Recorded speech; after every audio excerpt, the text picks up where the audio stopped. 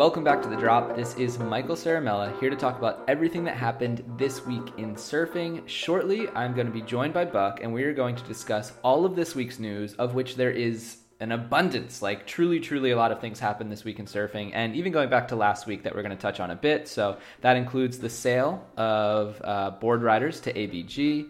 It also includes the life and death of the world's best surf forecasting site. We're going to talk about the best surfing Tom Jennings has ever seen, and a piece of art that basically almost made me come to tears. We're going to talk about the female surfer that was attacked in Bali. I'm sure you've seen the clip on Instagram. We have the interview to explain what went down.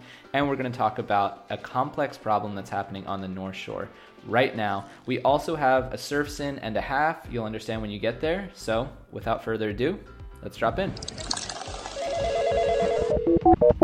Mikey. Do you know what the biggest story of the week is? It's huge. I got a big one. There's quite a few. I don't know where you're going with this exactly, so I'm excited to hear. Think about it. Use your brain. What event is on right now? The Maroubra One Star? Yep, that's on. We've been following it very closely. We are not just a CS pod, we're a QS pod. We ladder down as well. But you know Bells is on, right? You remember what happened this time last year? There was a petition. It said made your cut. People get feisty. Easter, people come out of tombs and shit. It's crazy what happens this time of year. What do you think the biggest story of the week is? You're going to have to tell me. Stabs, the Drop podcast, would like to be the first to announce that Jack Robinson has officially made the mid-year cut. Thank God. Folks, I know it's a surprise. Let it sink in. Jack Robinson made the cut. It's official. Oh my gosh. Congratulations, Jack. This is huge. If you don't know what I'm referencing, this was a WSL post this week that a lot of people found a great degree of humor in, myself included. And it's one of those things, too, where it's like, in theory, you kind of get it. You're like, okay, they've rejigged this whole system, and now there's this mid-year cut, and it's good to show who made it and who hasn't. And, like, as shit goes on and, like, people actually, that's a big conversation for a lot of people. But doing it with Jack Robinson this week was just hilarious, and I had to go there. You know what makes it even better is that the cut line last year was in the 9,000 point range for the men, which means that they could have technically dropped this after Pipeline and been probably right. But again, like, I get it in theory. Like, you're like, okay, yeah, let's do an announcement every time somebody officially made it. And yeah, to your point, they probably could have done it by, but still. Anyway, there's a lot of real news this week. Let's get there. The life and death of the world's best surf forecasting site. Asterisk. Wrote the title, added the asterisk because magic seaweed is what this story references, and it is no longer, well, it is still with us, but it will soon be no longer with us. It's going away. It's going to disappear. It's getting deleted from the internet. Mud floods, you know how they do. Conspiracy theories. Mikey, I don't think this one stings you as much as it stung me, but what was your overall thoughts on this? How do you feel? Yeah, I don't use magic seaweed. Maybe I should have, perhaps. I guess that opportunity is now gone. But past tense. Yeah, I don't know. As sort of generic as it seems, I do use Surfline a lot for, like, kind of just daily stuff. It's just easy. Like, you can go, they have all the cams. Like, it's just really convenient, and the color scale is something that we're all figuring out, I suppose. But, like, when I really want to see a storm, I'll go onto Storm Surf to get a real sense of what it's doing. But, like, just for day-to-day, I'm using Surfline. So I understand that in places like Europe, for instance, where you are, magic seaweed was much more reliable. So I feel for you guys over there. But also, having read this interview and having gotten to know this guy, Ben, a little bit, who basically founded Magic Seaweed, owned it up until 2015 when he sold it to Surf Stitch along with Stab. It seems like he just has such a good eye for this, and not only does he have all the analytical breakdown stuff, and he's really smart, but he seems to care about it a lot. So I would imagine that this transition into morphing the two would come with some contingency plan for the Euros. Like, Ben's located in Europe, so I feel like he's not going to let Surfline just completely absorb Magic Seaweed and turn it all to shit. Like, I feel like he's going to, if anything, put his little Euro spin onto this new Surfline thing. Okay, I get it. I get what you're saying, but here's what I thought was so special about magic seaweed was that, okay, obviously I live in an area that it was really good, right? So that's one, but that's not the only reason why I thought it was the best in the world. The main reason I'd say I thought it was the best in the world is because they gave you free 7 day forecasts for anywhere in the world. And they had regions where they were strong, they had regions where they were weak.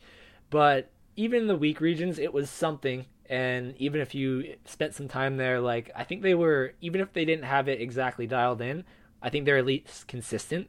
And it was free for 7 days. And it didn't look like shit. I mean, there's a lot out there that work, but are just painful to look at. Magic Subi, there's a nice app on your phone. I thought the site made sense. Like, Okay, but it was... wait, hold on. Let me get something clear first. So you're saying you're making this whole thing about the 7 day free thing. So you were a Magic Seaweed plebeian member then, right? Not a Magic Seaweed premium member? Oh, no, no, no, no, no. I was premium, and I'd hardly look at the long range ones. I liked premium mostly because it let you look back at old swells, which this came up in my conversation with Ah, Ben. interesting. But one of my favorite things about Magic Seaweed was that you could see exactly, like, and you could see day by day how it changed. So you could see, like, the day of, if I remember, I'd served 2 years ago and I got really good waves at this one spot. I could see their exact numbers that day. I could see how it was changing leading up to that day. Like he said in this conversation, we were honest about it. Like, we didn't just forecast and then it was gone. It was like you could go back and see exactly what we said and see if we were right or wrong. That was probably the chief thing that pushed me into I think they call it Pro, Magic Seaweed Pro Land. But still, 7 days free around the world. I was a plebeian for a while, and then eventually I was like, you know what, Ben, have my money. So I didn't understand that, but Ben was kind enough to answer a bunch of my other questions about surf forecasting. Let's hear one of those. He was lovely. Thank you, Ben. Let's hear your beautiful voice, you lovely Englishman. And just so I'm clear on that, that means like Noah would have one swell map just saying, hey, here's the height, here's the period, all that, here's the position of the storm. And you guys actually took like different, was there like government data points for like wind and stuff that you can get, or Yeah, were so you we just use, looking? yeah, that's right. So we use the government winds, like everyone, you have to use that stuff because to get the wind data, you have to be plugged in to all the countries on Earth basically cooperating. Like they all send up weather balloons and they have all this stuff, and it all gets shared between governments. And it's really hard to Okay. tap into that as a commercial organization. And you know, mostly your big weather folks, your AccuWeathers, and those folks, they're all using that government data. But once you want to translate that wind into waves, you can either go and take their data, or you can look at that piece and say, well, hang on, this is really like, this is the beating heart of surf forecast, right? To get this stuff right, so we should do that bit ourselves. Okay, interesting. Did you do anything else differently? Like I know at least for weather, there's like Icon and GFS and all these different models. Did you find that like people were using did you find that you could use one that was better than what other people were using, or was that all pretty standardized as well? For the win stuff, there's really a couple of winners. So we didn't find tremendous difference with that, but then we've done a lot of work with like so normally with the wave model, it looks at the winds and it predicts the swell and then it moves the swell towards the beach. So a storm near New Zealand, hey, it's going to be 30-foot seas. Here's the swell. It's going to hit Hawaii some days later. Once it's gone, it's gone. And if you got the winds wrong, you got it wrong. But what we're Hmm. doing, and what Surfline really pioneered, this is a later Magic Seaweed thing, but was using satellites on the way. So satellites are passing the ocean; they're actually measuring wave height, and we're feeding that back in. So that's something Wow. we do. That the result of that means that we are substantially more accurate than NOAA, for example, in predicting the timing of large swells in Hawaii. So you've seen like these late calls and early calls there, where the swells forecast pretty much right, but maybe it comes in like 9 hours late, and like Yeah. it's massive there. And there was the eddy. There's been various other times when that's been really really substantial. Well, we are massively better there now because of that satellite piece. So things like that, where I don't think we tell people about that stuff much, but like in the engine room, there's a lot of that stuff going on to make sure that we're different to anything else you can get and better. So is that for everywhere in the world, or is that exclusive to the Pacific? That That's using the everywhere. That's satellites? everywhere. Oh Yeah, wow. I mean, this was. You asked me about the different thing we did with seaweed. One of the things we did with seaweed was we just looked out and we were like, are, first of all, the market in England for, I mean, England's got a great surf scene, but like you don't look at it and go, this is the center of the surfing universe. So from the get go with seaweed, it was obvious we were going to want to be global. It was just more fun to be global, but also you get storms propagating into the Pacific from the Indian Ocean. So you just can't like isolate a region of the world and say we're just going to do this bit. If you want to do it well, you kind of end up having to do all of it. So yeah, it's global. Anyway, so a lot of people in the comments have asked, well, what's the deal?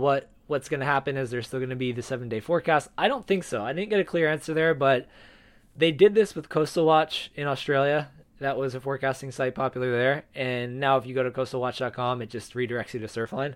That's where Magic Seaweed is going to end up. I don't know how that works on the app front. I'll try to find that answer, but at the same time, I think that's on them to communicate to you. I'm not going to keep on doing their public service. But I would be pretty confident the 7-day thing is going to go away, given the fact that whatever Coastal Watch is doing, there's no trace of it anymore. So if you're a Magic Seaweed plebeian, enjoy it while it lasts. And if the end result of this also is that, because I use this as a opportunity, just harass him with questions I've had about surf forecasting for a while too. You could read all those in the piece. We talked for like 45 minutes, but it's going to push me to do another story. I promise you by the next month, we'll say, I'm going to have one. Working title is The Pirate's Guide to Surf Forecasting. And so I'm going to give you people just the do your own research, fucking look at this, that, XYZ for free, and have some fun about trying to make your own little forecasts. And that's coming. So thanks, Ben, for giving me some of what I need for that. Watch the best surfing I've ever seen with Tom Jennings. I feel like I maybe say this a lot on this program, but this is my favorite iteration of this series. I say that a lot about episodes, but the Jeno one was the best. Maybe it's because I've spent time with Jeno and I think he's an incredible person, but he's a good storyteller, and that matters when somebody's telling a story about the best surfing they've ever seen. That said, I have some huge issues with this, which we'll address shortly. But for now, Mikey, overview. What were your thoughts? Well, can I guess what your huge issue is? Does it have to do with them leaving the left to go to the right? It's obvious. You just share your thoughts and we'll get there. Okay, so I watched this literally just before we came on to do this podcast because I obviously had to know what I was talking about. And one of the things that, like, in Stab, we're creating so many different things at different times. And a lot of the times, everybody's input is needed or wanted to help make the best product possible. Like something like Stab in the Dark is going to be seen by pretty much everyone at Stab before it goes out, just to make sure we can curate it and bring it to like the highest quality level as we can. With some of these other things, though, like I really enjoy waiting until the end, until they're like fully done and watching them like at that point, because I don't know, it's just such a more like I like watching them as a viewer too. It's cool to see how the sausage is made, but sometimes you just want to fucking taste that thing at the end, and that's what I did here. And I'm so glad that I did, because I'm going to agree with you so much more than like 1,500% that this is the best one. I seriously watched this. I almost shed a tear when I was watching it and listening to Jeno talk about it and watching the waves, because what he is explaining is literally the entire reason that I surf, at least, and I would imagine that goes for a lot of surfers as well, but he literally just explains this story and what happened, and it's like, wow, this is literally what I live for. Well, it sure as fuck isn't the reason Bry Craig surfs, so... Okay, this trip, July 2011, they're in Indonesia. You've got Craig Anderson, Dave Rostovich, Dean Morrison, Ben Goodwin, Ozzie Wright, Rye Craig, and somehow Chris Del Moro. He really just, broke the trend a little bit there. Chris, nice job, and what a lucky boy. Anyway, so that's your crew. Indo boat trip, and they made a wild call. And absolutely, I know I'm saying this with the perspective of a goofy footer, but... incredible forecast, and they decided to go on a mission. Like, can you imagine, like, boat trips are so...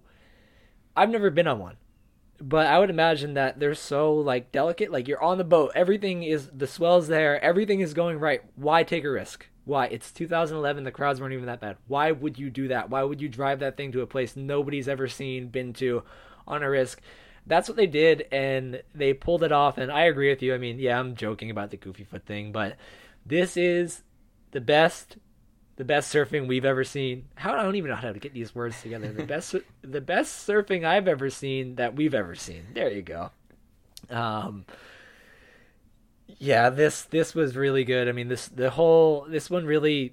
The point of this is almost to just talk about pure surfing, action waves, the things that we like, but the fact that it had this incredible backstory behind it, which we found already happens with most of these, but this one was just, it's going to be hard to top.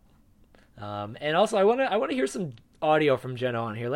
He has a quote, because I don't want to give too much more details of the story away. Go watch it. I don't want to ruin it for you.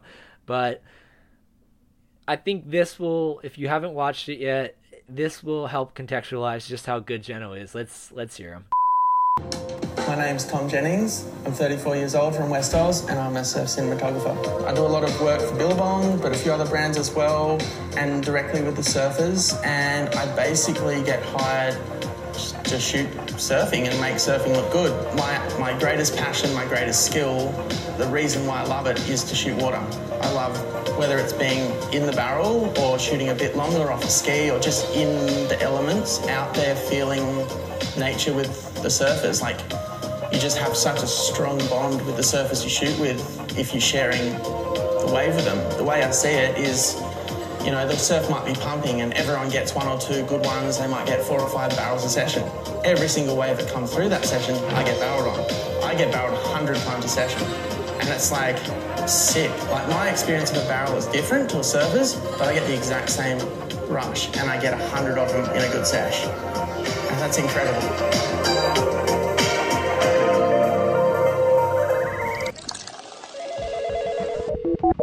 Interview. 2 women violently attacked by visiting surfer in Bali. Fuck, this is the most hectic footage we've seen ever, in a very long time, if not ever.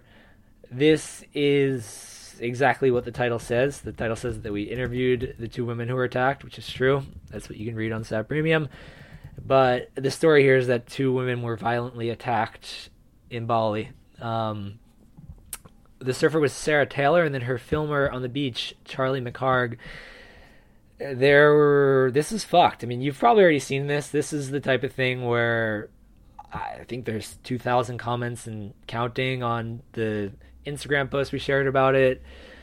It's probably shared around the world already. This is like got the attention of everybody from Slater to Medina to pretty much everybody who has an Instagram and surf. So good chance you've seen this, but we talked to the 2 women, got the backstory. We play a lot of audio on here, but Coral, who conducted this interview for us, said that, you know, the voices were kind of shaking the whole time. They're still super emotional, so I don't really think we need to share that.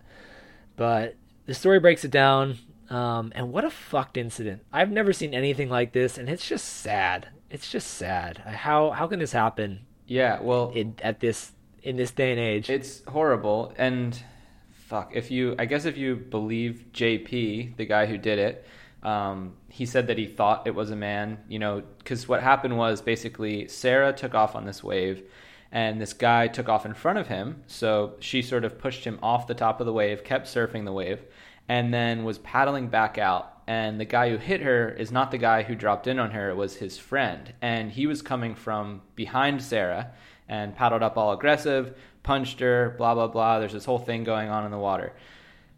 That's what he says. He thought it was a man. But then you go into the footage on the beach, and it's like they're on the beach, and he even said in his quote that, like, oh, yeah, I realized that it was a woman once she was on the beach because she had a bra on or whatever. And it's like he's still hitting her on the beach. So there's absolutely, like, there's no excuse for any of it. And the worst part is that there were spectators for all of this, like nearby, out in the ocean, on the beach. And it's like, what are these people fucking doing? I guess there's that thing called the bystander effect that, you know, kind of freezes people in instances like this. But it's crazy to think that this was going on and there were multiple people around and hardly anybody did anything to stop it. Yeah, me too. PSA, if somebody is getting assaulted in the water, out of the water, in front of you in general, do something. That was a takeaway here. Especially a woman.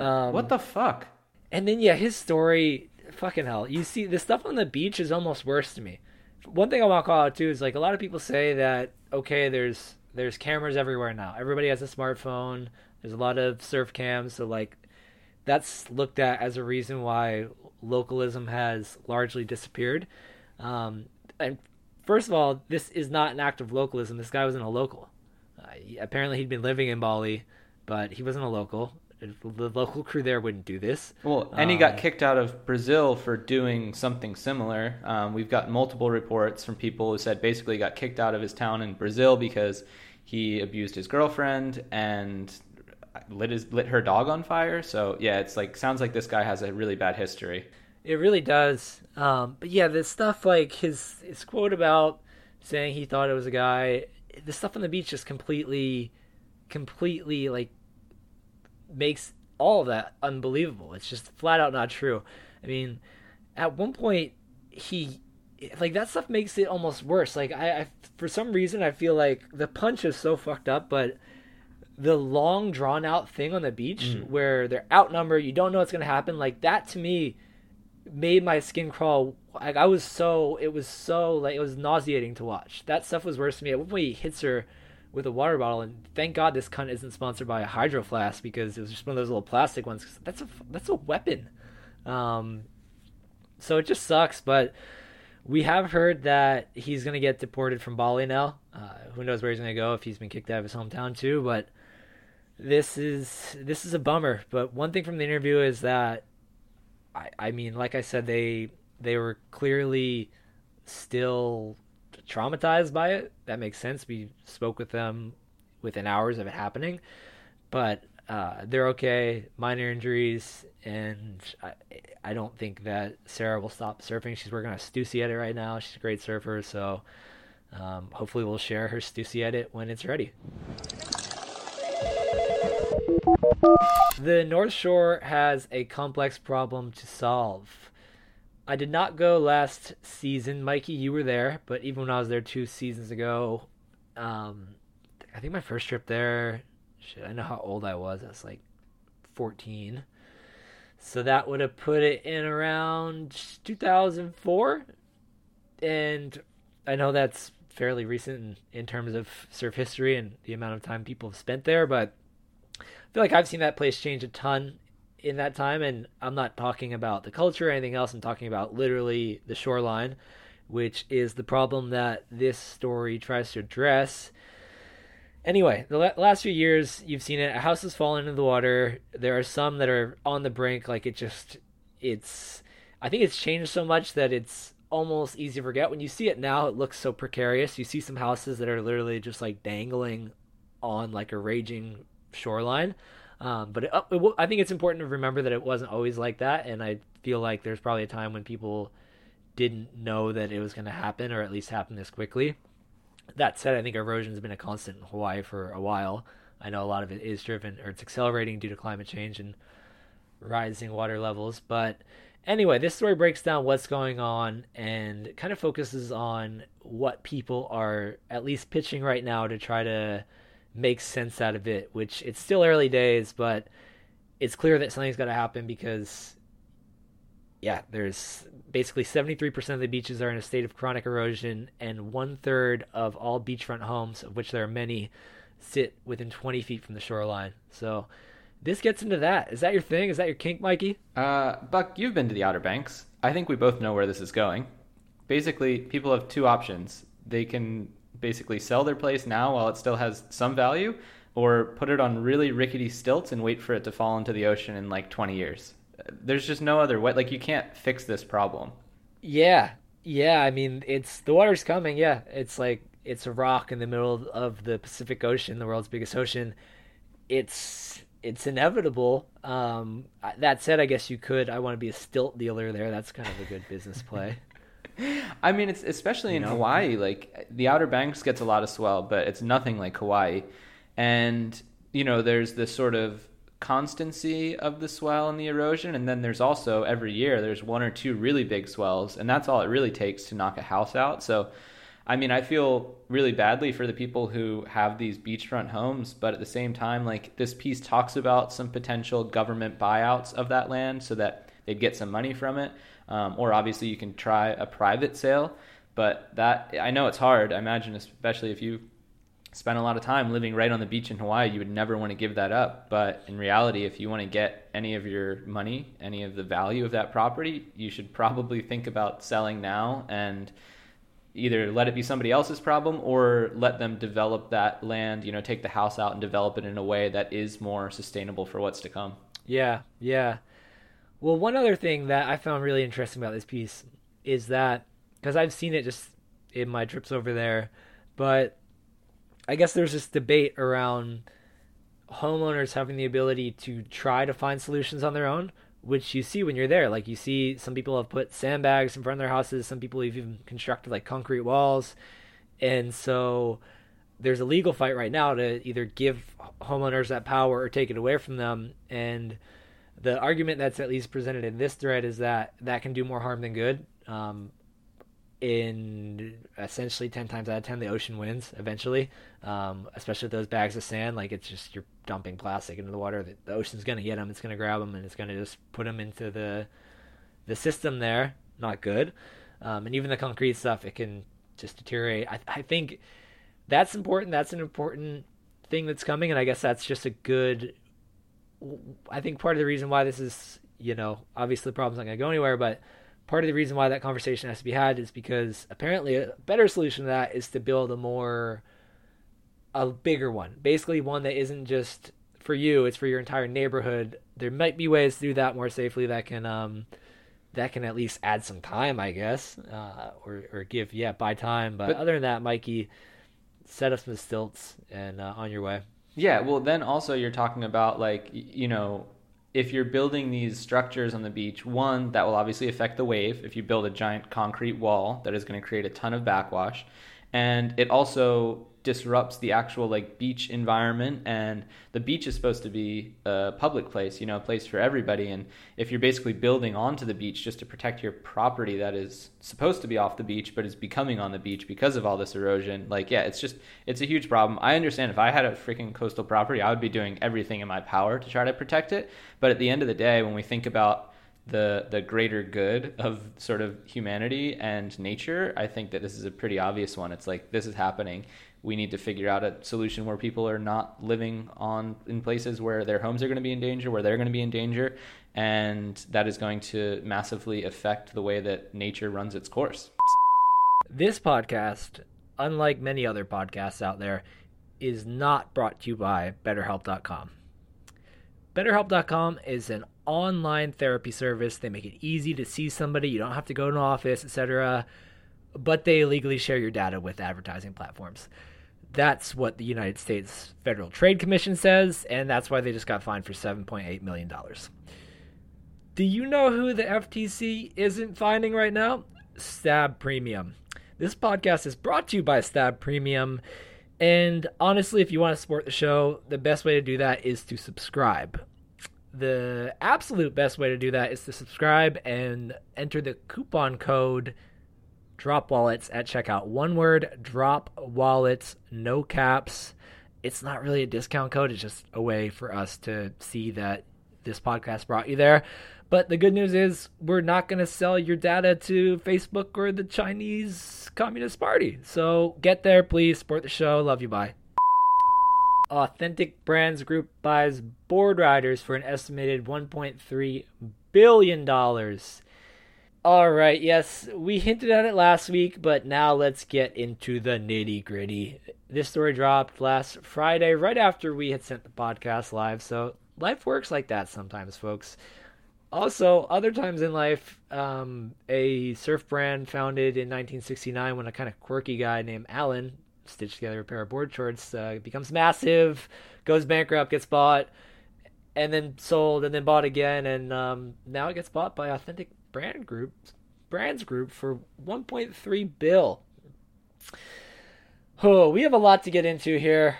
We have a lot. It's one thing I want to call out from the beginning is that, out of curiosity, because I was like, how do you benchmark 1.3 billion? That sounded like a big number to me, right? And so I started looking up other billion-dollar companies, and I was less impressed. Like, the one that I saw that I probably got the most, again, this is gonna be irrational because I have experience with this tool, so I know of it. I'm sure there's other things on this lists that are even weirder, but there's one called Monday.com, which is like it's like a workplace manager, almost like Slack or something like that, where you can have like these project boards and you say, this person's responsible for this, and here's when it's due. And it's a way to manage work, especially I think they probably did really well when a lot of stuff went remote. That's worth $1 billion. And then I got mad. I was like, 1.3 billion was a lot. And then I was like, no, it's not. If this Monday.com is worth 1 billion, like surely Boardriders is worth more than that. Did you? What do you think? Does that sound high to you? Does it sound low? What was your take on 1.3 billion? That number sounds huge to me, but I don't know. I guess then you consider all the different brands that are under that umbrella, and I don't know how much value nowadays is placed on legacy versus actual sales. You know what I mean? Like I would imagine that there is some legacy value cooked into this because it is Billabong, it is Quicksilver, etc. So, I would imagine there's a bit of a premium on that. Same as like a surfer mag, like it probably doesn't have enough like income to be worth anything more than like whatever $500,000 company, but it's probably worth a lot more because it's surfer mag, and you could in theory, based on its, overall value in the surf community, like build it up again if you wanted to. So anyway, there's a lot there, but yeah, 1.3 billion still, that number jumps out as pretty huge to me. Yeah. It initially did until I looked at a weird Google list and I got mad because work management software was right up there too. I wasn't that impressed with Monday.com, okay? That's all. Well, software is easy though. Software, there's like no overhead. Like anytime you make a sale, it's not like you have to like provide an actual physical product that costs you money. More impressed with a nice wetsuit.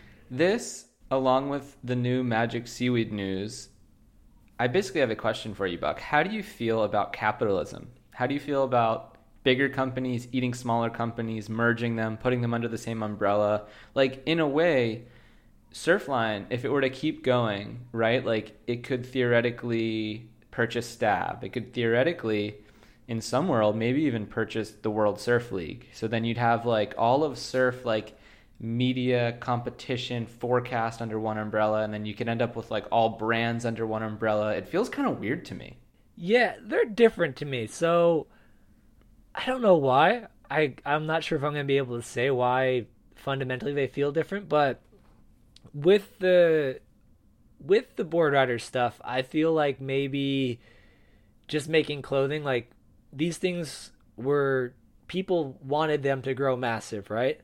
And unless it grows massive and is owned by, it's still privately owned or has some level of ownership where surfers are involved in some way, or the people that started it or have any good intention are involved in some way.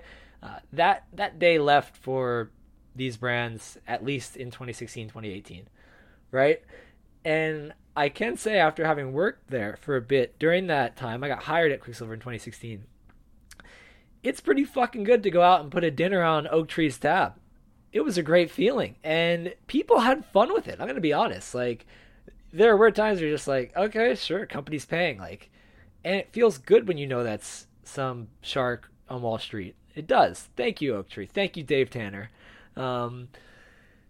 So maybe, I don't know how I could really say that's different from what's happening at Surfline, but I guess with Surfline, I think about surf forecasting. And the craziest thing there is that whole thing about how Surfline and Magic Seaweed both invested in doing their own models. Everybody else is pretty much taking this government data, trying to put it on an interface that might be best optimized for surfers, or maybe having their own little spin on it. But they're just, it's fucking, the numbers are there, then they just put them through it's less complex. It's considerably less complex than what Magic Seaweed and Surfline were doing. Apparently nobody else is even anywhere near that level. So the fact that they're now together, it's different. Is it different at all, or am I just rambling? To me, it feels more like Monopoly, whereas it's harder right now. If you're going to start like a surf forecasting site, it would be way harder to get any traction against Surfline and Magic Seaweed than it was when they were separate. Whereas clothing, this Boardriders thing seems almost good for young brands. Like, people are going to be like, oh yeah, it's, the more headlines that run about it's corporate and it's this YZ, the more somebody's be like, maybe I should buy Former, maybe I should buy Florence, whereas this is just like, Surfline and Magic Seaweed are just going to work their way into our lives and just strangle. Surfline is just going to give us no other choice. Yeah, I don't know. It all feels a bit strange to me, but to your point, I think this does open up a really clear avenue for all these smaller brands to come in and sort of fill that niche of people who, don't want to wear the major brands and don't want to maybe even support a system that is so like capitalist heavy and so obviously like money driven. Like, I don't know, you look at a brand like a Former or even Florence Marine X. I'm sure they're going to be huge at some point, but right now they still feel very like grassroots. And yeah, I think it's cool. It gives us an option now. And I think that, maybe for some major accessories that are required for surfing, you still stick with the, the principal brands like, a Billabong wetsuit or whatever. But I think as far as clothing goes and how we choose to like brand ourselves, I think a lot of people will definitely veer toward those smaller brands at this point. Yeah, and that's the opposite for forecasting, because it's like you could start a brand that's smaller than Surfer right now and just be like, hey, we're not the big ones, we're more niche. Surf forecasting, it's like, you really think you're going to come at Surfline with their 37 years of data, and now Ben Freeston, who's just like different mind, and you have Sean Collins' whole 37 years, and he was telling me that they use satellites to track swells on the way. Nobody else does that. Like, you're not going to beat Goliath. Whereas... Well, you might. You're pirate surf forecasting. I'm excited to see this article. We can, shifting gear.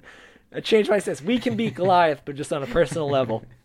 But, like, if you're to start something, it's like, it's laughable. You can't. Like, Surfline now has more resources, and I know they've already been owned, or Magic Seaweed has been owned by them by 2017, but keeping it separate, at least let them do different things. Whereas now it's like, are you kidding me? You're gonna try to be a surf forecasting site without all these resources, all the money that they have to do. Like, even if you did something well, you'd be like, oh yeah, we could do that too, except 10 times better. It's like, it feels like way more of a monopoly to me. Whereas on the clothing side, it's like a smaller thing is arguably better off.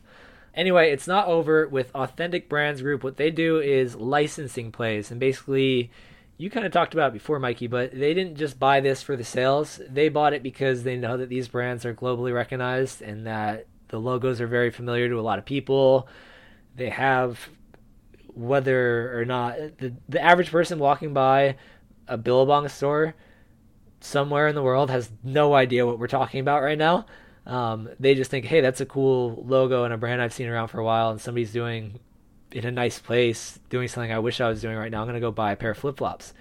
That's not why they bought it. They bought it because they want to take that logo and sell it to other people who are going to keep using it out and out and out. They bought the intellectual property so that they can sell the license for people to run that intellectual property, i.e. the logo, and put it on whatever they want if the deal is right. With Blue Star, who bought Hurley, we saw that on things like electric scooters. So there was a point when Blue Star, for a while, it seemed like it was between the two. Blue Star and Authentic Brands are both gunning for Boardriders. It seemed like it was going to be Blue Star for a minute. They entered a period of exclusivity on the deal, which meant that they pretty much, like when you reserve an airline seat and you have 24 hours to think about it, they pretty much had a glorified version of that. And then in the end, Authentic Brands got it, which at one point, to a friend who works there, a friend told me that was the best case scenario, just because of how it's worked with Volcom. But Authentic Brands could still torch this thing if they want to. They could torch a bunch of the employees. They could sell the license to some sketchy people. We don't know that it's going to happen exactly as it did with Volcom, which was nobody got fired, and they said, keep doing what you're doing. Hopefully that happens, but we don't know. We'll know more when this deal closes, which I think is in the third quarter, roughly summer, fall. So this story might go a little quiet till then. Once we get more about who's getting a license and how they're going to play it, that'll be a bunch of big news. For now, we're going to look into surfers' contracts there, because no matter what, when keys change hands, it's rare that people don't keep things exactly as is, even though that was essentially the case of Volcom. So we're going to look into which surfers have contracts that are expiring this year, because they'll be the most vulnerable. And then from there, we'll keep you posted on who gets these licenses, because that is going to be very crucial in how this one unfolds from here.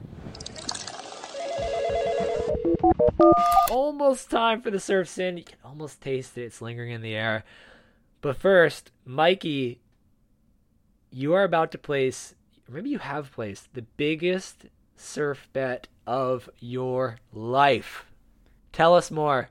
This event that we're in right now, Bells, it has one of the most important heats of our generation coming up. And it is the Heritage Heat between Tom Curran and Mark Occhilupo. Ooh!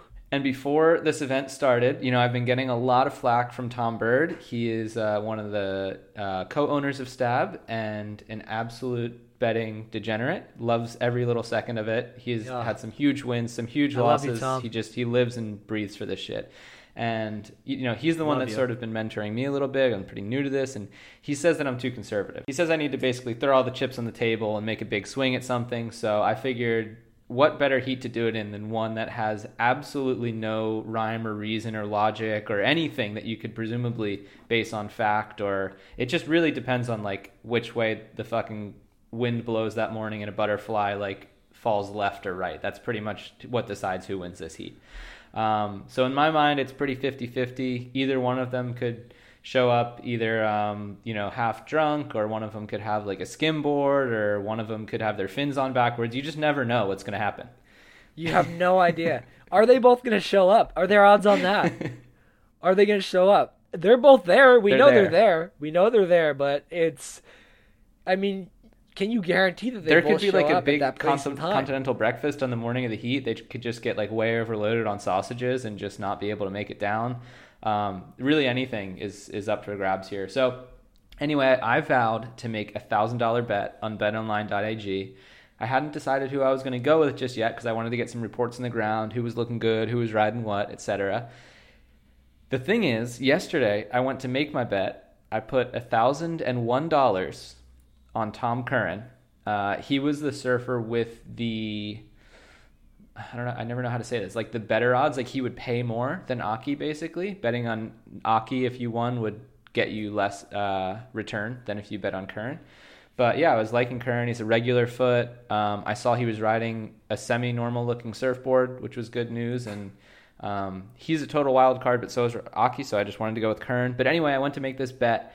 And son of a bitch, betonline.ag capped it at $100. They said you can't bet more than $100 on this because it's a specialty event.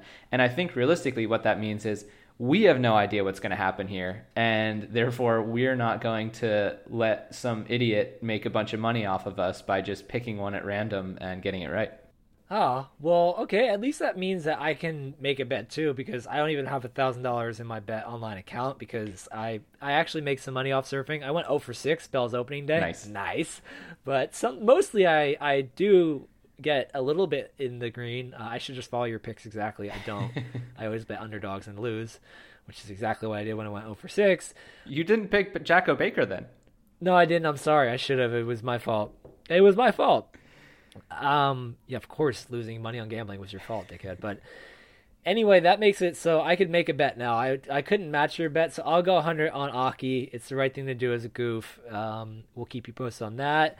A few more things on the site that deserve your attention right now. We have an O'Neill edit. The title is "There's No Such Thing as an Unremarkable Hawaiian Winter," and isn't that true? Did you think it was sleepy? Guess what? It wasn't. Team O'Neill has another thing to tell you. We have got the DB range, DB and Stab. The product range is live. If you're a premium member, you get a 20% discount. I think I did a premium ad for this podcast, so even though you don't get a coupon code like we did one time, you get a 20% discount on the DB thing immediately. So there's your coupon code. There you go. Figure it out. We've got a few things coming up. We've got another Best Surfing I've Seen. This one's going to be with Wade Carroll next week. And we've got a story coming with the 100-foot wave on HBO coming later this month. We've got a piece about a kid who that seriously going to change his life. And we're going to get into that. What about a Stab Edit of the Year? Oh, and we got a Stab Edit of the Year, too. Lucas Godfrey and a weird reptile edit with some very good surfing. And an interview that explains why he's a half reptile man throughout the edit, which I really enjoyed. Thank you, Kuyo. You did great. All right, and it is Surf Sin time. Not time to hear one, but time to discuss some penances. As you know, we are now asking for surf sins in the form of videos, and the purpose of that is that so we can share them on the Stab Instagram page. We've done it twice so far, and I have loved the results. We get some funny penances, some strange penances, some funny comments that are not penances at all, some quirky things. A lot of times there's like a Reddit channel, you call them channels, board, whatever it is, but it's called Roast Me, where people just post a photo of themselves and everybody that's on that thing just tries to make fun of them. There's a little bit of that going on with the surf sim, which I think you should embrace. I think all you listeners should subject yourself and your sins to public ridicule on Stab Mag's Instagram. It's a very smart idea. It's a good thing to do. And so this week, because it was timely with that Surfline story, we posted a surf sim that already hit the podcast here. It was that one about somebody knowingly surfing a worse wave because the Surfline cam was there. So we shared that kind of right around that same day with the Surfline news. I'm going to read a penance from that. It's my favorite one. Penance just says, has to ride a kneeboard in front of the same Surfline camera every day for a work. I think that meant week, but I like illiteracy in general. I like it. I like getting things a little bit wrong. Adds character. So thank you, Jacob. That's my favorite one. Great Instagram handle on him too. Is just come round A was his handle, which you did good there, Jacob. I like that. All right, I got one too. So this one is from McCardle Hankin, I think. And McCardle Hankin says that our friend here has to walk to a crowded beach with wax on the inside and leash dragging on the ground. Stretch for 25 minutes, struggle to paddle out, then pull out of every wave until the last, which you ride in on your stomach. Get to the beach, give the first 18 people you see the shaka, and tell them how much fun you had and how beautiful the ocean is. I think that one was the most liked comment, and it made me laugh. It's you'd have to stay in character is the thing for me. Like, I would like it if it was just like walk with the leash dragging for like a mile or something, or like if it was that, but like that requires staying in character, which I think is hard to pull off. But otherwise, great penance, very creative. Sorry for the interruption. We just have a slight update here. After Buck and I recorded, we checked the Instagram post again, and turns out that Kelly Slater, the GOAT himself, left a penance for the Surfline Center. Here's what Kelly had to say. On par with an empty beach with one guy out and you paddle out next to him because you saw him get a good one. Penance is erasing his clips before he can view them. Thank you so much, Kelly, for weighing in, giving us your 2 cents, giving us a penance. I will say this penance doesn't really make sense because I don't know how you're supposed to delete Surfline clips at all, let alone before you see them. You'd kind of have to download them and erase them. Yeah, it's a whole thing. But anyway, we really appreciate your penance. We hope you'll be back next week. And with that, back to Buck. So yeah, thank you, and submit some more surf sins, submit videos, subject yourself to a little bit of ridicule and a lot of healing.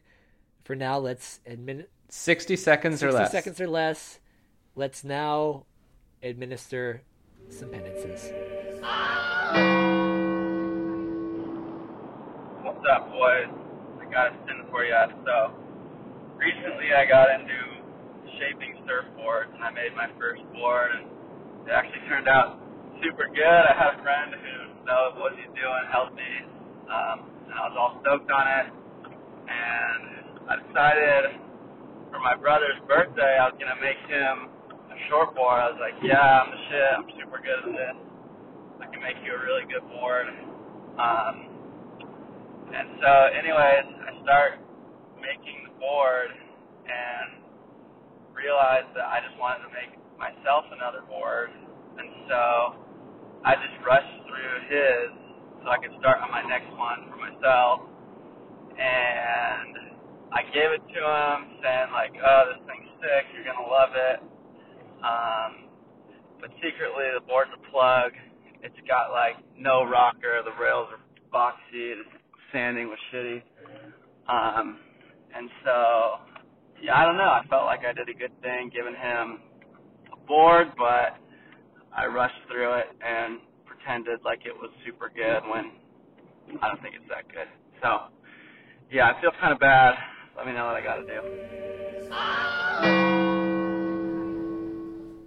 It's hard because he gave somebody a shit surfboard. Okay. But he gave somebody a surfboard. No, I've been thinking about this a lot.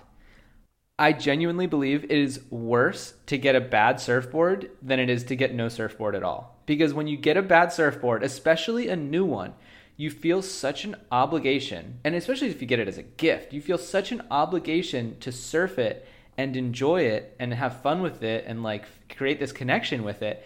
And then when you can't, you just keep having these bad sessions. You get in this terrible cycle. You're not having any fun. And it's like, what the fuck are you doing? Like, what are you surfing for? That is literally the point of surfing, is to go have fun and like relieve your stress or whatever. And you're just creating more stress in your life. So I genuinely think a brand new, free, bad board is worse than no board at all.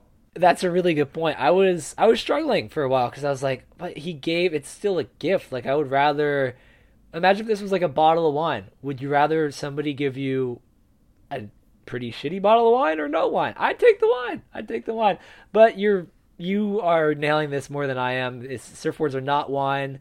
And yeah, I guess if you get the wrong wine, it'll taste bad and you'll get a bad hangover maybe. But like, surfing on a bad board sucks. Like, the feeling of everything coming together. Okay, this fucking wind blew and Surfline tracked to the satellite and maybe you got there and you're meeting it. You're in the ocean at this exact point in time, right when this wave is doing something fascinating with all of its energy, and something goes wrong. It's like everything else went right. This like miracle came together and then your board fucked it up. That is a horrible feeling. And then you can't sell it because it's a gift. Like, you're fucked. You're just stuck with this thing, looking at it forever. Oh yeah, no, this is a crime. Actually, this guy should just go to jail.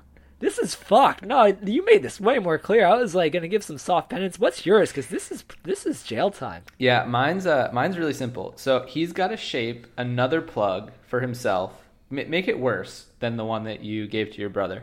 And you have to surf it exclusively for a month straight. This kind of goes back to the penance, or not the penance, but the bet that we have going on the Surf Ranch event later this year. But I'm going to take it a step further, and it's that after you do that month of surfing that board exclusively, you have to then hang it on your wall as decoration for at least a year. Okay, because I was going down a different route with my penance because I wasn't interpreting this incorrectly, I'm just going to add to yours. First thing that came to mind, I don't know why, my brain is broken, deal with it. You have to hand draw the Cat in the Hat on it. You have to get some markers, some Posca pens, and draw Dr. Seuss's The Cat in the Hat on the whole length of the bottom of the board. Spray some stuff over it, make sure it doesn't go anywhere, but give this thing a truly horrendous artwork, which to me is a hand-drawn iteration of the Cat in the Hat, especially if you are not good at art. It's just a weird thing to have on your board. That's mine, especially the display thing. I'm just going to add to that because that's better than jail time, but I think we did good here, Mikey. I think we have a great penance.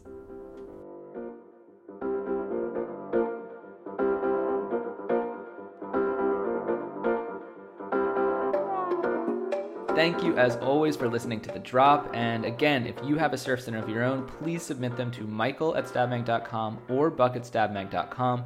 Film them on an iPhone, vertically, 60 seconds or less, and you might be featured on Stab's Instagram, where people will roast you ruthlessly. It's a great time. We really highly encourage it. Until next week, over and out.